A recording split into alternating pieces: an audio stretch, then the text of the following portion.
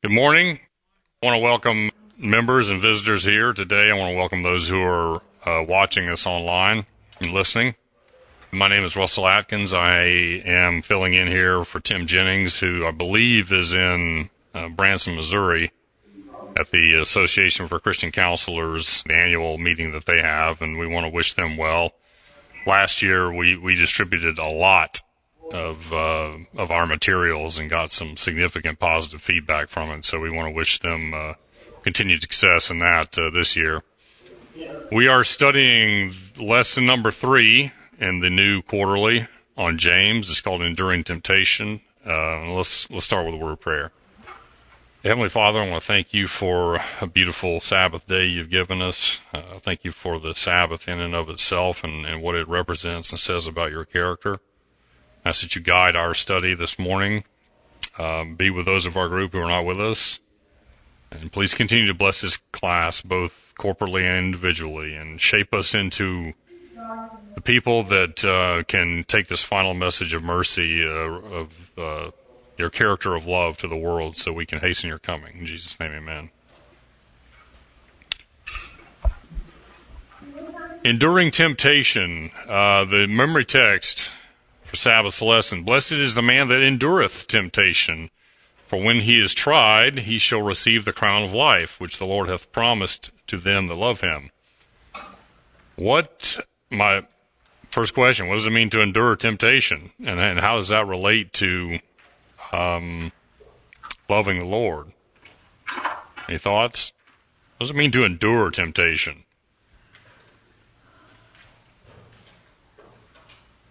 To get through it, to come out the other side. You struggle through it. I mean, to endure it is to, I look at it as you've struggled through it and you've made it past it.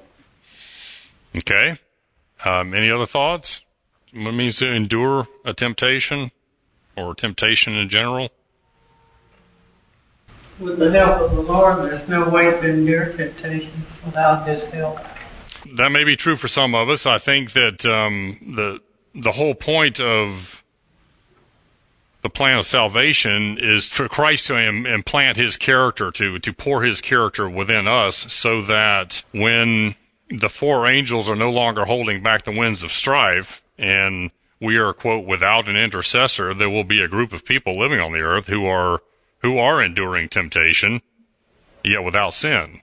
So Christ is wanting to develop a people and to develop characters in that people that will endure temptation, simply because they have their character is a perfect representation of His. Let's contrast some of the temptations that we deal with versus what Christ dealt with on earth. Have you guys ever compared and contrasted that, considered it? I ponder this actually somewhat regularly, and it continues to overwhelm me when I consider about how easily I succumb to temptation and how He never did. It makes me wonder how hard Satan had to work, how many subtleties, and how many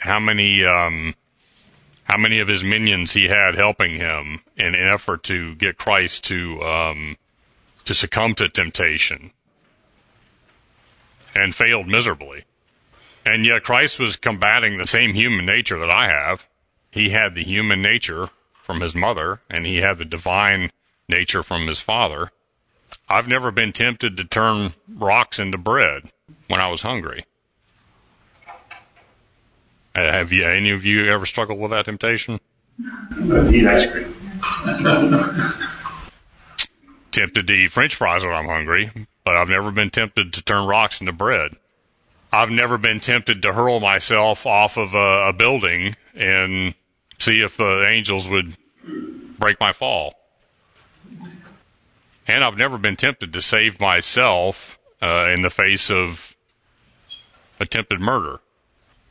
Spend some time later today thinking about the differences between the temptations that we deal with and the temptations that our Savior dealt with. I think it'll open your mind. This is from Sabbath's lesson. Sometimes it seems that the more we focus on not sinning, the more powerless against temptation we feel. and the more hopeless our condition appears. No wonder if indeed we wonder if indeed we are saved at all. It's hard to imagine any serious Christian who hasn't wondered about his or her own salvation, especially after just fallen into sin. Where does the focus seem to be in this passage? Us. On self. Exactly. Now, I'm not discounting the honesty and validity of the passage, but the focus seems to be on me, on us. You know, what is my salvation where it should be? And I don't believe that's where Christ wants our focus, is it? Any other thoughts about Sabbath lesson? In the text, when it says, "Or when he is tried, he shall receive the crown of life." What does it mean when he is tried? Good question. What do you think it means? Well, it sounds like the judgment, but I thought we're not.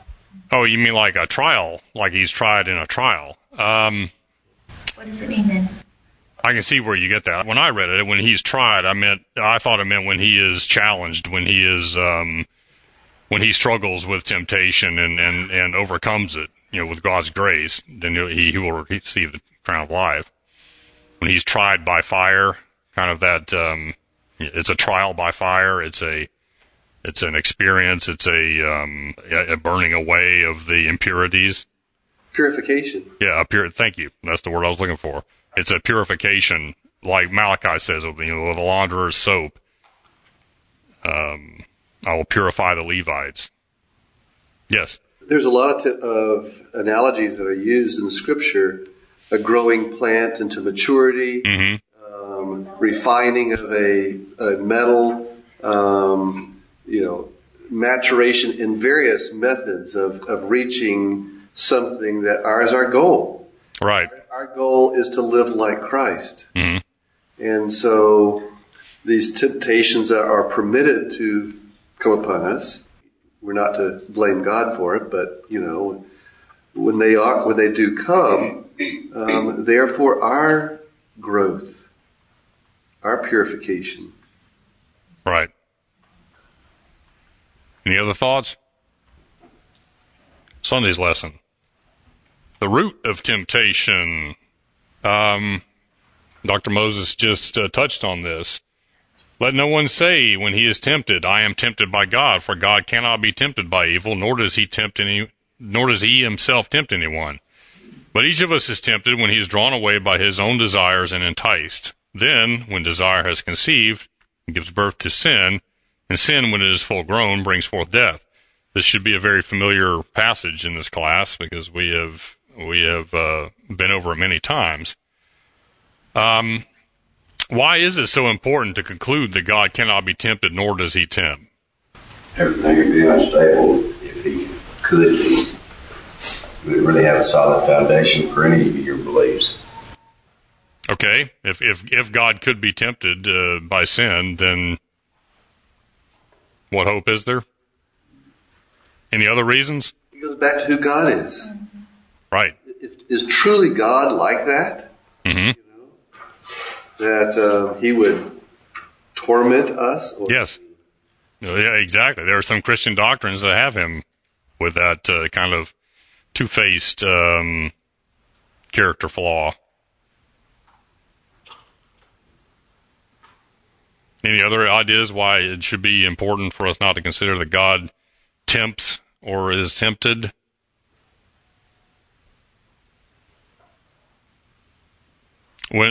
As a loving parent, do you ever leave the stove on purpose to see if your child will put his finger on it? Maybe put a chocolate chip cookie up there heating. So you got that warm smell of warm chocolate chip cookies, and hope that the kid will reach up and take the cookie and burn his finger. Anyone do that? Of course not. I mean, how would you or could you?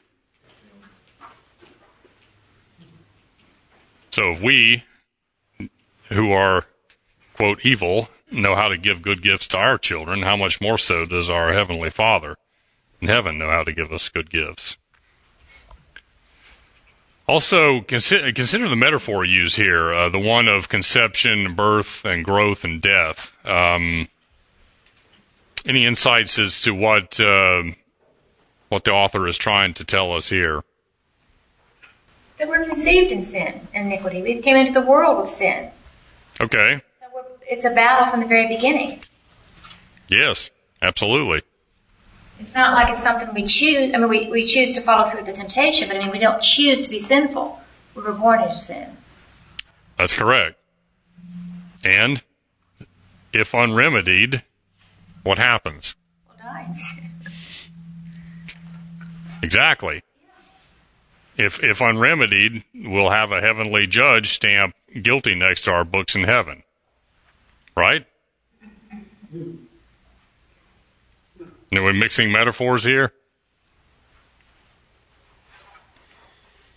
I don't think it's any accident that James took a process that humans know well of conception, birth, growth, death, and made the analogy or linked it with temptation and sin. Okay, he doesn't say that each of us is drawn away when we're tempted by our evil desires, and that conceives breaking the law, and law breaking when met with a police force and a righteous judge brings forth death. He used an analogy of a cycle of life, albeit a sinful cycle of life, because death was not part of the original design template. Again, from the lesson, Sunday's lesson. Thus, the battle against sin begins in the mind. I think that's well said. As much as many may not want to hear it, the truth is that we choose to sin. No one can force us. Sinful desires, inclinations, propensities do constantly capture our attention. By using common hunting and fishing terms, James 1:14 describes these inward promptings. Our desires lure and entice us, and when we give in to them, they finally hook and entrap us. So no question, the battle against sin for humanity, anyway, begins in the mind. Is there any other place that battle is occurring? I think mind and heart are synonymous here, but okay. Anywhere else the battle's occurring? Any scriptural support for this? These are not trick questions.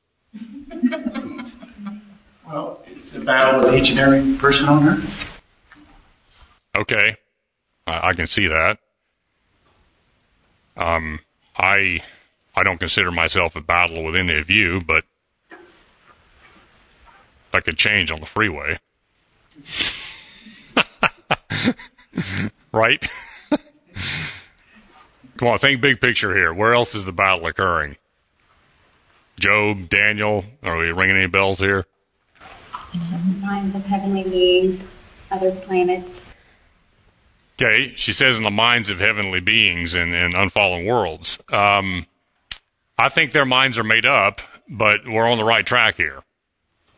Okay, the book of Job kind of draws back the veil and gives us a little insight as to what's going on behind the scenes that are in the unseen world, in the visible world, that there are forces that do not have humanity's best interests at heart. And there are other forces that do have humanity's best interests at heart. And, given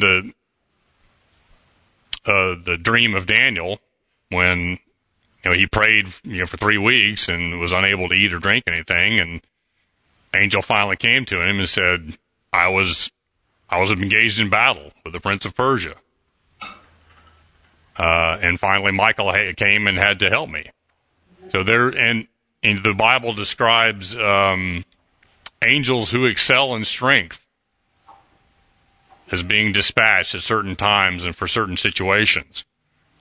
Does the battle not belong to the Lord and His beings? It does belong to Him, yeah, no question. But there's still a battle going on. Have you ever thought that there may be angels that excel in math, and angels that excel in speed, and angels that excel in music, and angels that excel in time travel, along with angels that excel in strength? I mean, I find it interesting. The Bible makes its distinction, and angels that excel in strength were dispatched or called to this, that, or the other. Peggy, in the back, we have someone from online. Fenton has a question. It goes back a little bit with what you said. The speaker made mention of living on this earth without an intercessor. Where does he get his support from the scripture on this? Primarily from Revelations. Revelations tells us that there will come a time when the Holy Spirit will eventually be withdrawn from the earth. As the Holy Spirit gets rejected, it will be withdrawn from the earth. And the angels, the 4 angels who have, quote, been given power to harm the earth. Think about that. They've been given power to harm the earth. And what is their power to harm the earth? What are they doing? What are they actively doing? They're holding back the winds of strife. So their power to harm the earth is in releasing their restraint.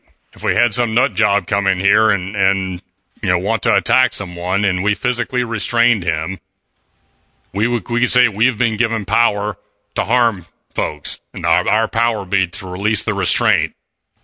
So the power to harm is in their restraint. When they release their restraint, Satan and his angels will have basically free reign. They will, just like they did with Job. God told Job, he's in your hands, but you may not harm him.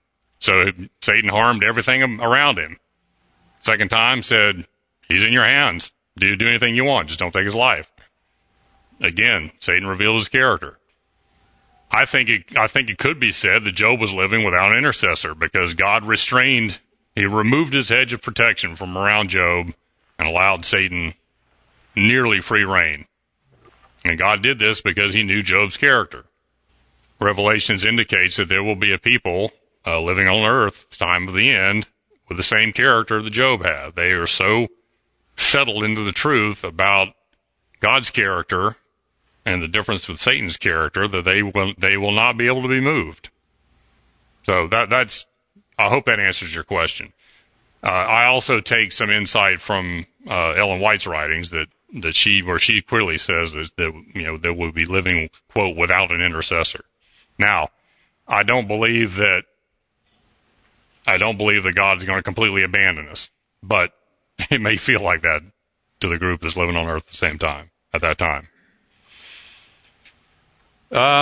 Let's see. So the battle's not only being fought in our hearts and minds, the battle against sin, but it's being fought in the unseen world as well. Angels from heaven and angels from hell are engaged in battle. Now, whether this is a physical battle or not, I don't know. Why else would you need angels that excel in strength? It will be fascinating once we get to heaven to actually talk with the angels and see exactly what sort of a battle was being engaged in. Any other thoughts? I have a hard time believing that it would be a physical battle because Jesus is all about nonviolence. So I don't know if I'm the only one that struggles with that, but I don't think it would be physical, personally. Okay, that's fair. However, if you encountered someone who did not share your belief system and did believe in violence, and you had the capability to restrain and subdue them to keep them from harming someone else, might you use that? Now, I'm not talking about shooting them, with a gun, but I mean to actually, if you excelled in strength and were physically able to restrain them from harming your loved ones. I'm okay with restraint. I'm all right with that. I think you're dead right. Christ's methods are not violent resistance, and he displayed that very clearly in his life and death and resurrection on earth. In fact, he even said, "My kingdom is not of this earth. If it were, my disciples would free me." Dr. Moses. We speak often of strength in many different ways. We can have strong solutions. We can have strong drink. Mm-hmm. We get strength of intellect. Yep. And when we have strong characters speak up to God and to the battle that we have as well. The ability to resist evil is a strength. Mm-hmm. Well said. A strength of conviction and a strength of a life. Strength of truth. And we don't have to have physical conflict as part of that package. Yes, thank you. Very well said. I think where she's coming from too, we've always kind of felt that way. You know, in Ephesians 6 it says we wrestle not against flesh and blood. Mm-hmm. So it's a spiritual battle. So we have a hard time thinking of it as us fighting each other. So. Well, yeah, we wrestle not against flesh and blood, but there are other beings that are not of flesh and blood that may physically wrestle. I don't know. I don't have any insight to it. The lesson indicated that our minds was the only place the battle was occurring, and I respectfully disagreed. I think there's another place the battle is occurring. Whether it's an idea battle or whether it's a literal battle of physical force, I don't know. I don't know. I might take back my comment that I agree with restraint, because then that's limiting free will. So, I don't know. Maybe the text in Revelation, there's some restraint going on there, but it seems like, I don't know. I just don't really see them being tied up or something so they can't. Jacob express their free will. Jacob wrestled all night with the angel. Yeah, there was a physical wrestling. Physical thing. They just didn't sit and, talk about their mind. And ended with his hip being dislocated. That's right. So, that's how I picture it to be, more like that. Yeah, well. Jacob wrestled with the angel, which, is Christ. And you know what? For some of us, when we're wrestling with temptation, when we're wrestling with that nature, that sinful nature we have, it's exhausting. I mean, it's physically, emotionally, spiritually, mentally exhausting. So, yeah, I think these are all great insights. Well, I've often wondered, why did Jacob have to wrestle? Why couldn't he just sat there and talked back and forth to him? See, why do they have to physically wrestle, really? Well, I think Jacob's instinct to wrestle it goes way back to his deception of his father and Esau. Jacob was afraid. He was fearful. He was afraid for himself. Now, he had already sent the women and children and the elderly of his camp on across the river. So the tendency to save self was being eradicated, but he was still afraid and went back to his initial deception. He thought it was Esau coming to take his life, and he physically wrestled with him. It was a case of mistaken identity.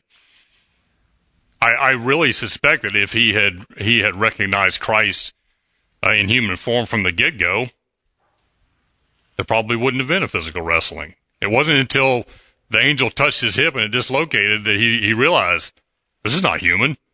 And he also said, I've seen God and I'm still alive. Right. Right, exactly. When he started, that was when he finished the battle. But what in my thought it was, why did Christ feel like he had to wrestle with him all night to come to that conclusion? That's what it's like. It took Jacob that long. I think that's exactly right. I don't think Christ wasn't the problem. Jacob was the problem. But Christ could have revealed himself right away if he wanted to. Why did Christ walk all that way to Emmaus? I mean, he could have answered the question at the beginning of the road when they're still in Jerusalem. He could have said, see, I'm here. I'm resurrected, But it took them all that way to reveal something about God's plan. And he took that. To me, the condensation that Christ was willing. I mean, he's got a lot of things to do. Yeah. I mean, really, he's got a lot of things to do. And yet he took the time to walk with two people between Jerusalem and Emmaus. Several miles. And talk to them all on that way. To me, that's amazing. Why did he spend 9 months in a womb? I mean, if we're going to go down that road, I mean, Why didn't he just appear? Said God is love. Done. Well, why don't we go back to the very beginning and say, why did he create Satan to begin with? He didn't create Satan. He created Lucifer. Lucifer became Satan. Knowing that he was going to do that. He knew that Satan or Lucifer was. Yes, he did. And he created him anyway. Absolute love. See, I know it says love, but I still have a hard time with that. You know what? I do too. Yeah. And, God bless you for bringing that up. I mean, I look at it as love, and I think, but look at the millions of people that have suffered and died because of that love of creating that one creature. It's something I don't think we'll ever get to heaven. He didn't know he was going to choose to do what he did. I think he did. I don't think he did. The alternative would be create a bunch of robots. Right. Right. So that's your choice. Why don't you think God knew that he would fall? I just don't think he did. I think he did. But I think that it's about more than this world, too. Oh, absolutely. Because yes. we're just one little drop in the bucket in this whole earth. Correct. Of what's playing out in the whole universe. The comment a few weeks ago really lodged with me, where we talk about why does God allow children to die? Why does he allow this suffering? And when you put it in, the analogy that was used was the string to the sun. And if you take 12 inches off or 2 feet off of that string, that's not the issue. Infinity is what the issue is. God wants us to understand his infinite love, and the only way he could do it, other than letting everything crash and burn, would be to let it play out. And some of our strings are cut short.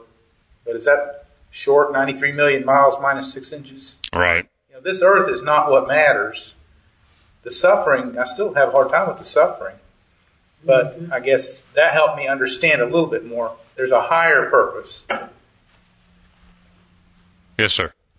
As far as directing the question to what these two were talking about, was that quote in Desire of Ages says that God did not foreordain that sin should exist, foresaw the terrible emergency, and made provision for it. I agree. I think God knew that Lucifer would fall. I think he knew that humans would fall. And I think that Scripture tells us quite clearly that the plan of salvation was conceived before the foundation of the earth was laid. So they made a contingency plan for it. It may well be that our human body was designed not only to function in a sinless world, but also to function in a sinful world. Get your minds around. Think about this. In an efficient human system, the eating of food, every bit of that food will be used. Food and drink will be used. There'll be no waste. There'll be no elimination. And yet we are given an elimination system, a very intricate elimination system. I always thought about that too. So that's provisionary. Maybe. I don't know. Possibly. Maybe. Our immune system. What need would we have for an immune system in a sinless world? Also design many other wonderful things knowing that sin would come. Yeah. If there never was fall, if there never was winter, and yet we have we're approaching a gorgeous time of the year in which the mountains and the hillsides will be covered with color. And I think that's very condescending and loving of God to give us things that we can enjoy in spite of what shouldn't have happened. No, absolutely. No question about it. Chip, did you have your hand up? I was just going to mention one thing that helps me cope with human suffering is to understand that no one suffered as much as Christ did himself. That's right. Thank you. Again, well said. And it goes back to the staggering amount of temptation that he endured compared to what we deal with. Because I promise you, Satan pulled out all the stops. Okay, let's see, move on. Talking about, the truth is that we choose to sin. Again, this is from the lesson. Do we actually choose to sin? Not all the time. Okay, I agree. I don't think it's quite that black and white. Did we choose to be born? Did we choose to be born infected with a sinful human nature? That was beyond our choice. Does the TB patient choose his symptoms? Or are night sweats and coughing up blood a result of the infection? Certainly, without the Holy Spirit and a healthy conscience, do we have any power to choose not to sin? There's certain things innate in us we do that we don't realize are sinful until we're brought before God's character. Right, exactly. Revealing it to us. Until we compare ourselves with the law, the heavenly diagnostic instrument. Right, that's exactly right. And Paul speaks about he wouldn't have known what covetousness was until he examined himself in comparison with the law. Did I miss another? Peggy. Very interesting comment just came in. Okay. My wife feels that since God is a God of love, that he didn't know that Lucifer would fall since God didn't know evil in the first place. The universe was perfect at the time, so how could sin and evil enter God's mind? Yeah, I know it goes back, but yeah, it does. I have to respectfully disagree. I believe that God knew that Lucifer would fall. That doesn't mean it excuses his fall. It doesn't mean that there was any rational explanation or cause for his fall. Scripture tells us that Lucifer was created perfect. He was the first of all creation. Perfect and beautiful in all his ways until iniquity was found in him. Iniquity wasn't planted in him like it was us. We were born with iniquity. Iniquity was found in him. It was self-implanted. Yes. Somebody answered the question, kind of. That brings up the question of God's relationship to time. Maybe he isn't stuck in a one-dimensional fixed velocity experience of time. Well, I don't think he is. I don't think he is confined at all by time. But I don't think he is the I am. He's present everywhere, in all times, all places. But I don't think he's confined in knowledge either. I think there are some theories that suggest that God's not really all-knowing. He's just such a fantastic mathematician that he can examine all the probabilities of all the different choices that are made and predict the future. He doesn't really know it, but he accurately predicts it. Okay, I think that diminishes God. He's omniscient. I think he is all-knowing. So if he is all-knowing, how do you get one over on him? Yeah. That's just what it sounds like. We got one over on him. If he's all-knowing, he had to have known that Lucifer would fall. And he made provision for it. And he had to know mankind would fall. And he made provision for it.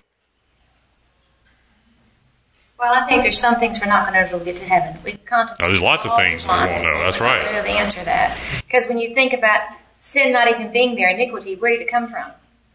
If there was no iniquity in the universe or in heaven, where did it come from? How was it found in Lucifer's heart? Where did it come from? Well, that's kind of like, I, try as I may, cannot grasp something that has no beginning or no ending. Because everything we know in this world has a beginning and end. It's finite. But we know that eternity, we know that God, well, what was there before that God? Well, he was there. Well, what was there before that? I can't grasp that. So I think it's the same concept as we can't grasp where sin came from. This whole question you're saying because everything we know in this world is sin. We have no reference of real comparison. That's true. The life of Christ. Right. Yeah. No. These will be fantastic questions to ask our Savior. Absolutely. There's a saying that sin isn't sin if it's not seen, and that's okay. That's kind of an operation that most of us work under.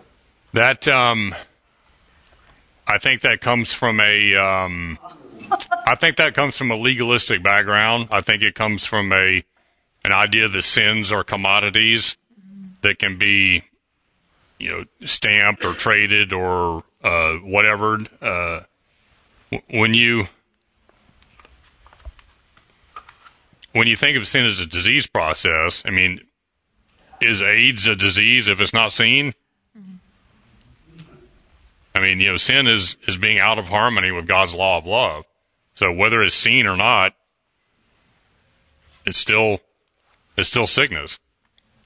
If a tree falls in the wood, does it make a sound? Sound is relative. It seems as though many of us don't think in those terms that, God knows about it. Oh, absolutely we don't. We're thinking in a much smaller realm. That's correct. Is the cop going to get me if I, go through the yellow light? Right. Is exceeding the speed limit about 50 miles an hour, is it really speeding if you're not caught? Yeah. Yeah. Design law would tell you that exceeding by 50, eventually it's going to catch up with you with physical results. It's not just the cop didn't catch me, but I'm putting my life at risk. Yeah, and the laws of physics don't change. Right. That's right. And whether God knows it or not, if we think, only God knows, but He's designed us this way, so we're doing damage anyway. If you hit another vehicle, the laws of momentum are unchanged. Every action has an equal and opposite reaction. Well, and that certainly, again, treats sin like an act, and we know it's not the action that's the sin. Yes, correct. That's the result of the conception. It's the growth of it. Let's see. Again from the lesson. I think this is the bottom. Maybe not the bottom section. Anyway, it says, dwell on the idea that sin is always our own choice. After all, if it weren't our choice, how could we be condemned for doing it?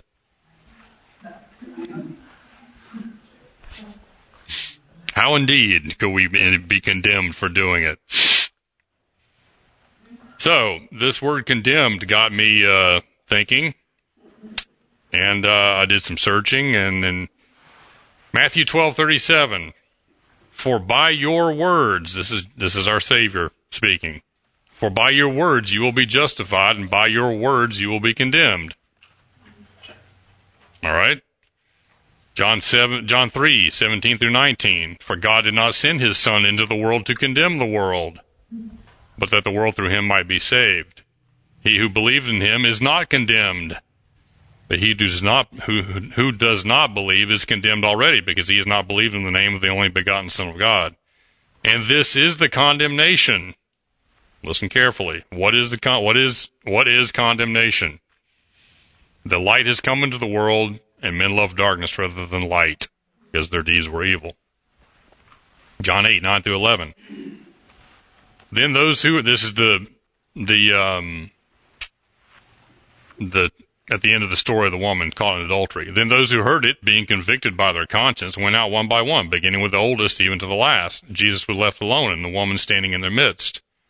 When Jesus raised himself up and saw no one but the woman, he said to her, Woman, where are those accusers of yours? Has no one condemned you? She said, No one, Lord. And Jesus said to her, Neither do I condemn you. Go and sin no more. Romans 8:1. Therefore there is now no condemnation to those who are in Christ Jesus, who do not walk according to the flesh, but who walk according to the Spirit. Last one, Titus 3:10 through 12. I actually have a few more, but I'm only going to read one more. Reject a divisive man after the first and second admonition,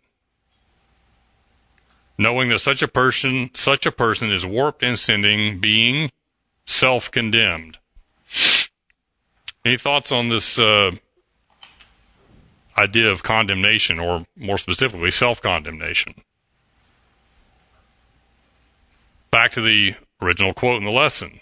Dwell on the idea that sin is our own choice. After all, if it weren't our choice, how could we be condemned for doing it? That assumes a different kind of law. Yes, it does. It absolutely assumes a imposed law construct. Any other thoughts?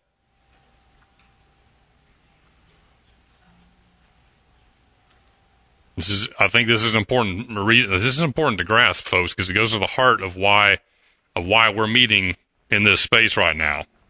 This is the heart of why we were asked to leave the church.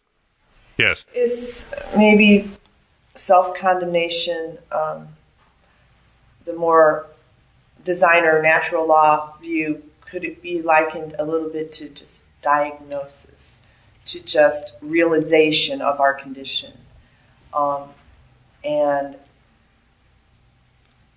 the great need we have? And more to the point, further on down the line, the realization that we've rejected the healing remedy. Right. Mm-hmm.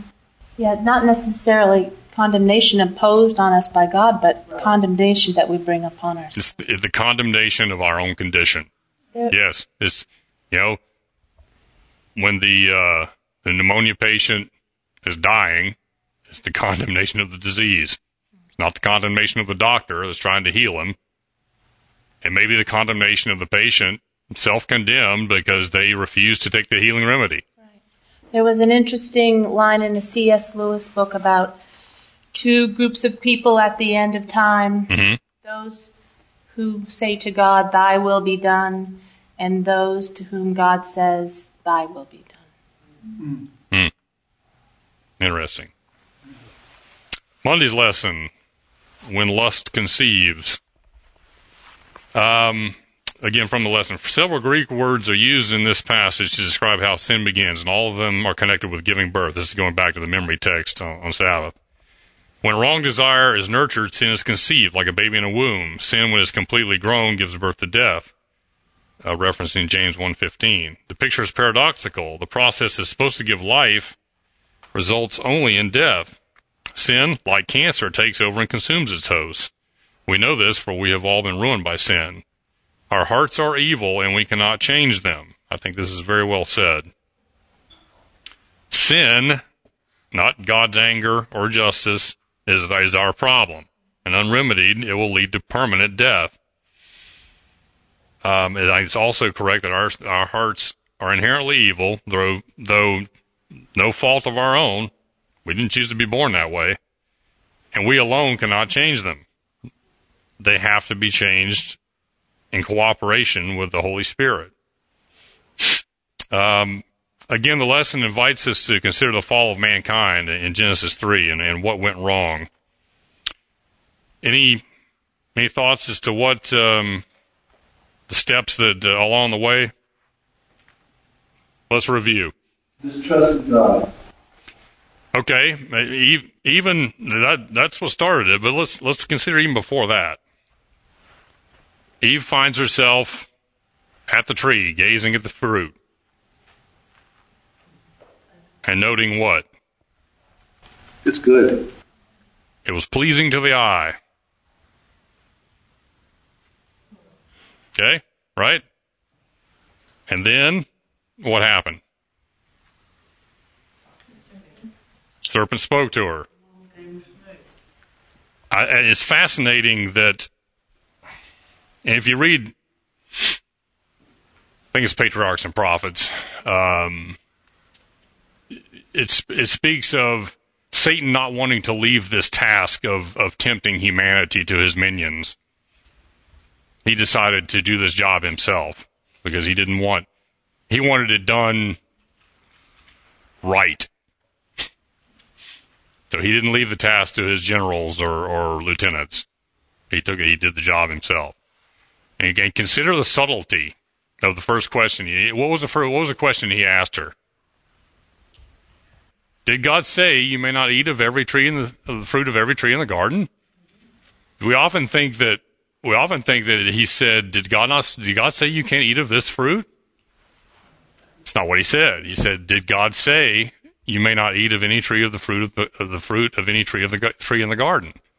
And what did Eve do? She corrected him. Okay, the question alone should have been a huge red flag. She should have known right then, this is the enemy that I was told about. This is the enemy the angels told me about. It's the first talking snake I've run into. Well, see, I've always heard her first mistake was leaving Adam's side.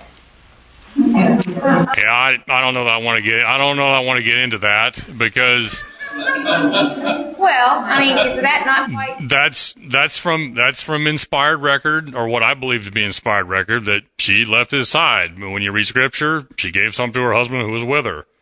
Was he with her at the time of the initial temptation, or was he with her when she gave him the fruit? I don't know. Must have been pretty close by. And it's not. Yeah, Well, my thought I don't about know. is, how ridiculous. Does she have to stay by his side constantly, 24/7? I mean, that's kind of absurd. Well, that's where she was created from. She was created from his side. So that's where she's meant to be. I'm joking. There has to be some different meaning to that, is what I'm getting at, than just that she left his side. Well, again, I think in Patriarchs and Prophets, it talks about the fact that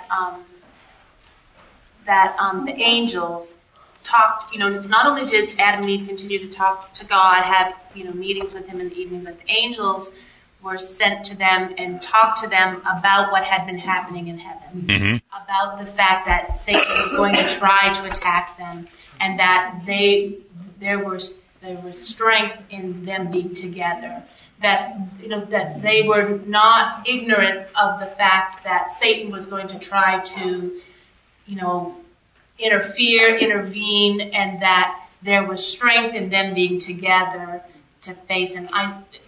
Yeah, I think you're right. Versus the fact that, you better stay right. Well, and maybe the question is, had it happened in reverse, would it have been said the same, that he left her side, the strength in numbers? So would it have been the same if it had been flipped around?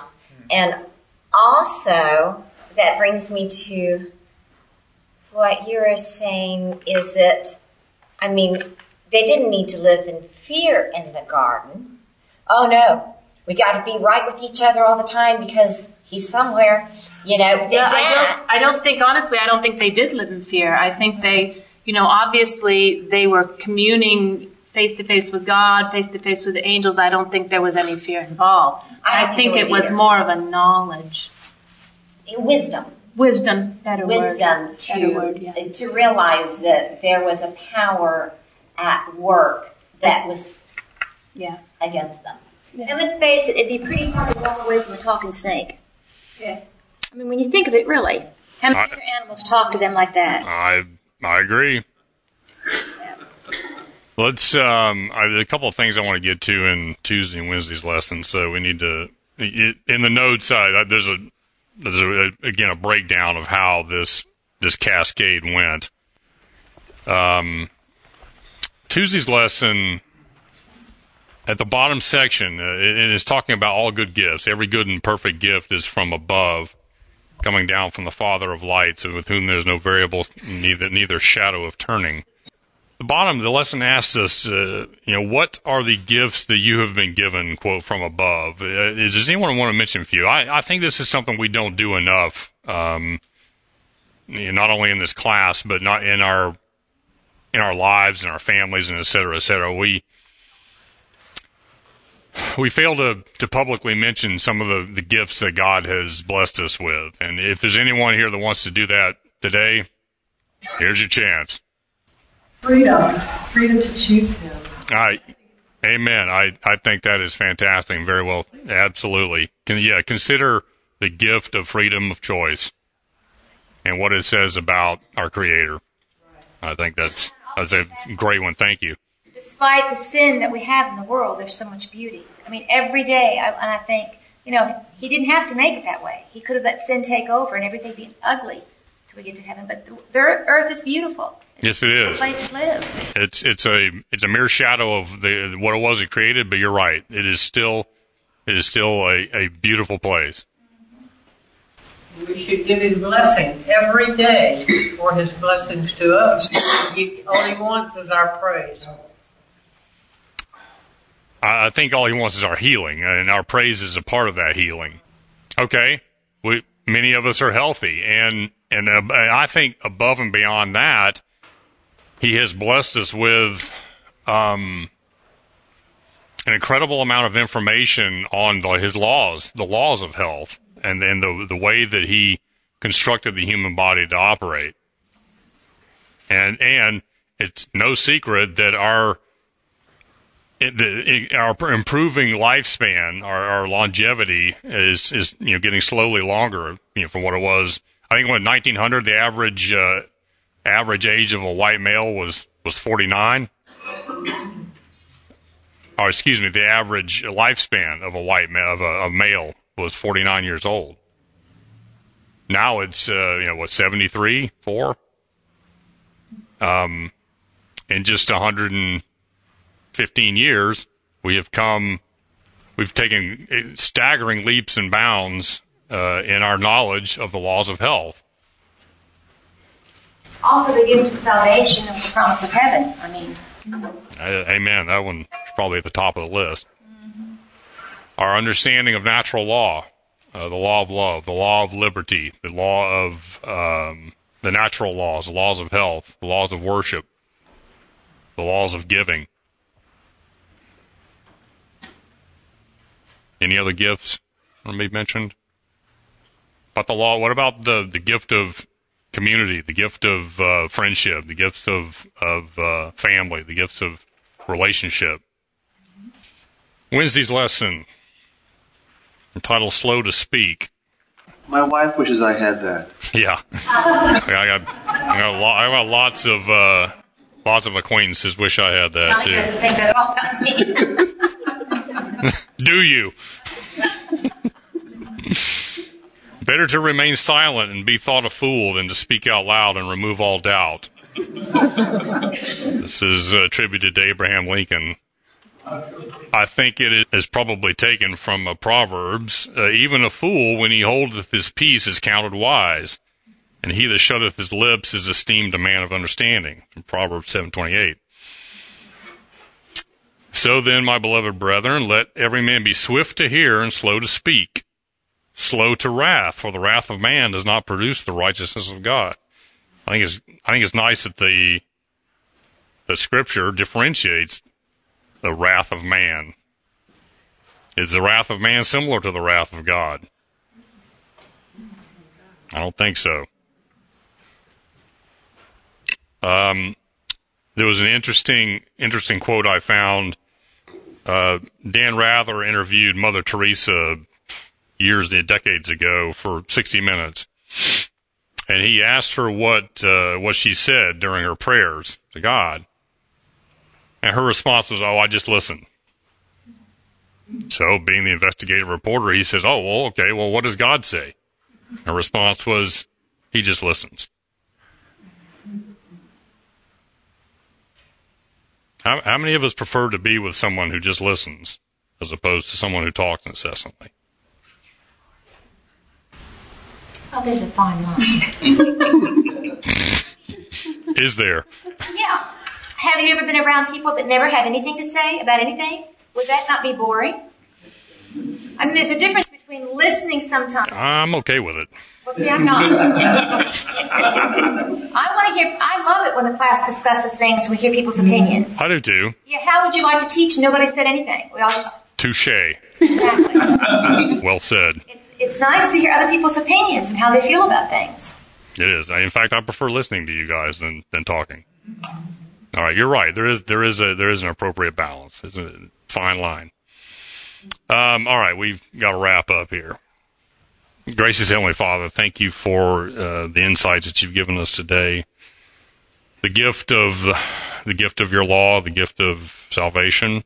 We ask your guidance and help in opening the door to our hearts and to allow Christ to write his character in them so that we can be ready to meet you when you come again. In Jesus' name, amen.